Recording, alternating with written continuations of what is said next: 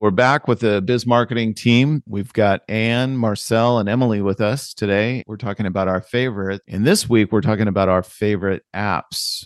And I'm going to kick it off with a few of my favorite apps. Last week, I mentioned the Remarkable, which is a tool that I use to take notes. It's a tablet that you can take note on a device. And one of the favorite apps I have is related to that. It's actually the mobile version of the app. So any notes that I take on my device are automatically shared to my iPad and my iPhone to the app that's in there. It's a cool app in addition to the hardware tool. So it's called Remarkable. Another one that I really love, use it a lot in the winter, is called Slopes. What's really cool about that is I'm able to go to a ski area, and they've mapped out all the ski areas in the United States at least, and maybe some around the world as well. So I can turn it on when I get started skiing and then just leave it on all day. And then it'll show me all my stats, how many runs I took, how long it took, how fast I went, how many vertical feet I got. And it's a fun way to remember the times that I went skiing and how much fun I had with my friends. And you can actually assign a favorite photo for the day to the session. And then you can look back on your history over the season or over the seasons and see where you were on what day, look at a picture, see how many runs you got, where you went on the mountain. It actually shows you topographical look of the mountain. And so you can actually hit a replay button where it'll show you going up and down, and like it's accelerated, of course. So that's really cool. So Slopes is an app that I really enjoy using. It's an iPhone app for skiing. This is Anne. I'll jump in. AnyList is probably my most used favorite app. It's for maybe grocery list or shopping list, but you can also store recipes. And you can actually download recipes that you find on the net or anything and store them in AnyList. I've been using it for about 10 years now, and you can even share it with a family. I can't say enough good things about it.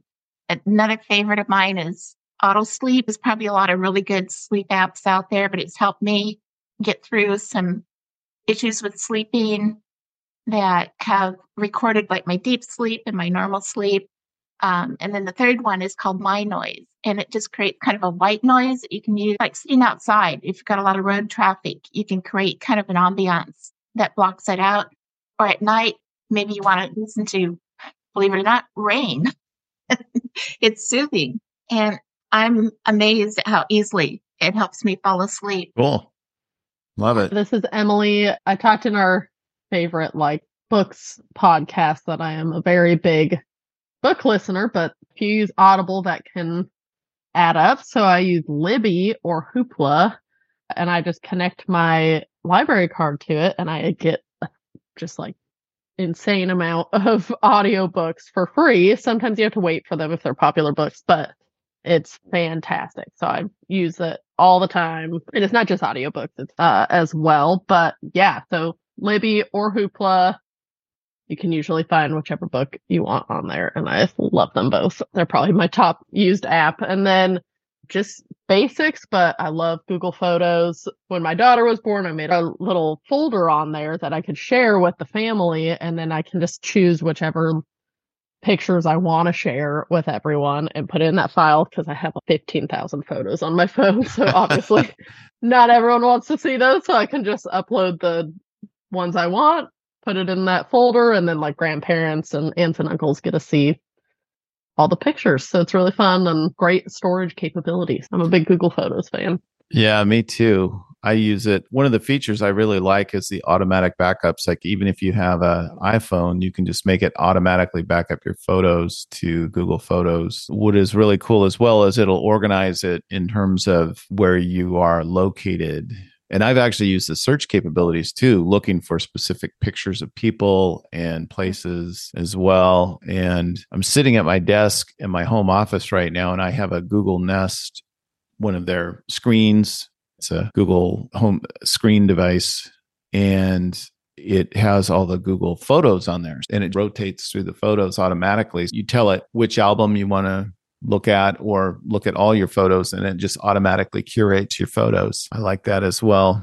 How about you, Marcel? Well, it's no surprise. My favorite app is just the Adobe Creative Cloud application set. It's an everyday thing, part of work, but I also use it as an individual because there's no limit what you can create with those applications. You can either use one single application, or when you combine them both as well, there's no limitation on creativity.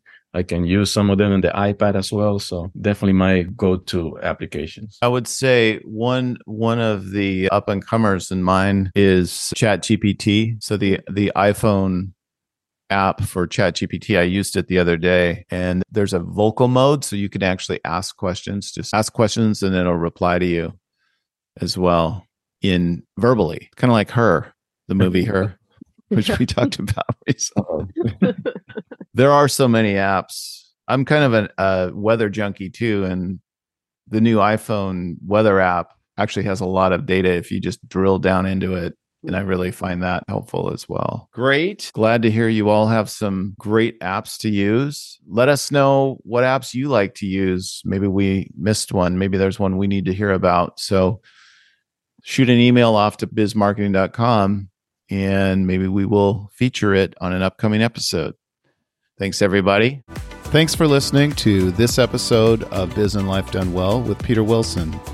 You can subscribe to us on iTunes, Google Podcasts, Spotify, and most of the other popular podcast platforms.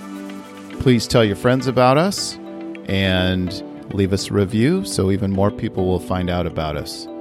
Thanks again. We'll see you soon.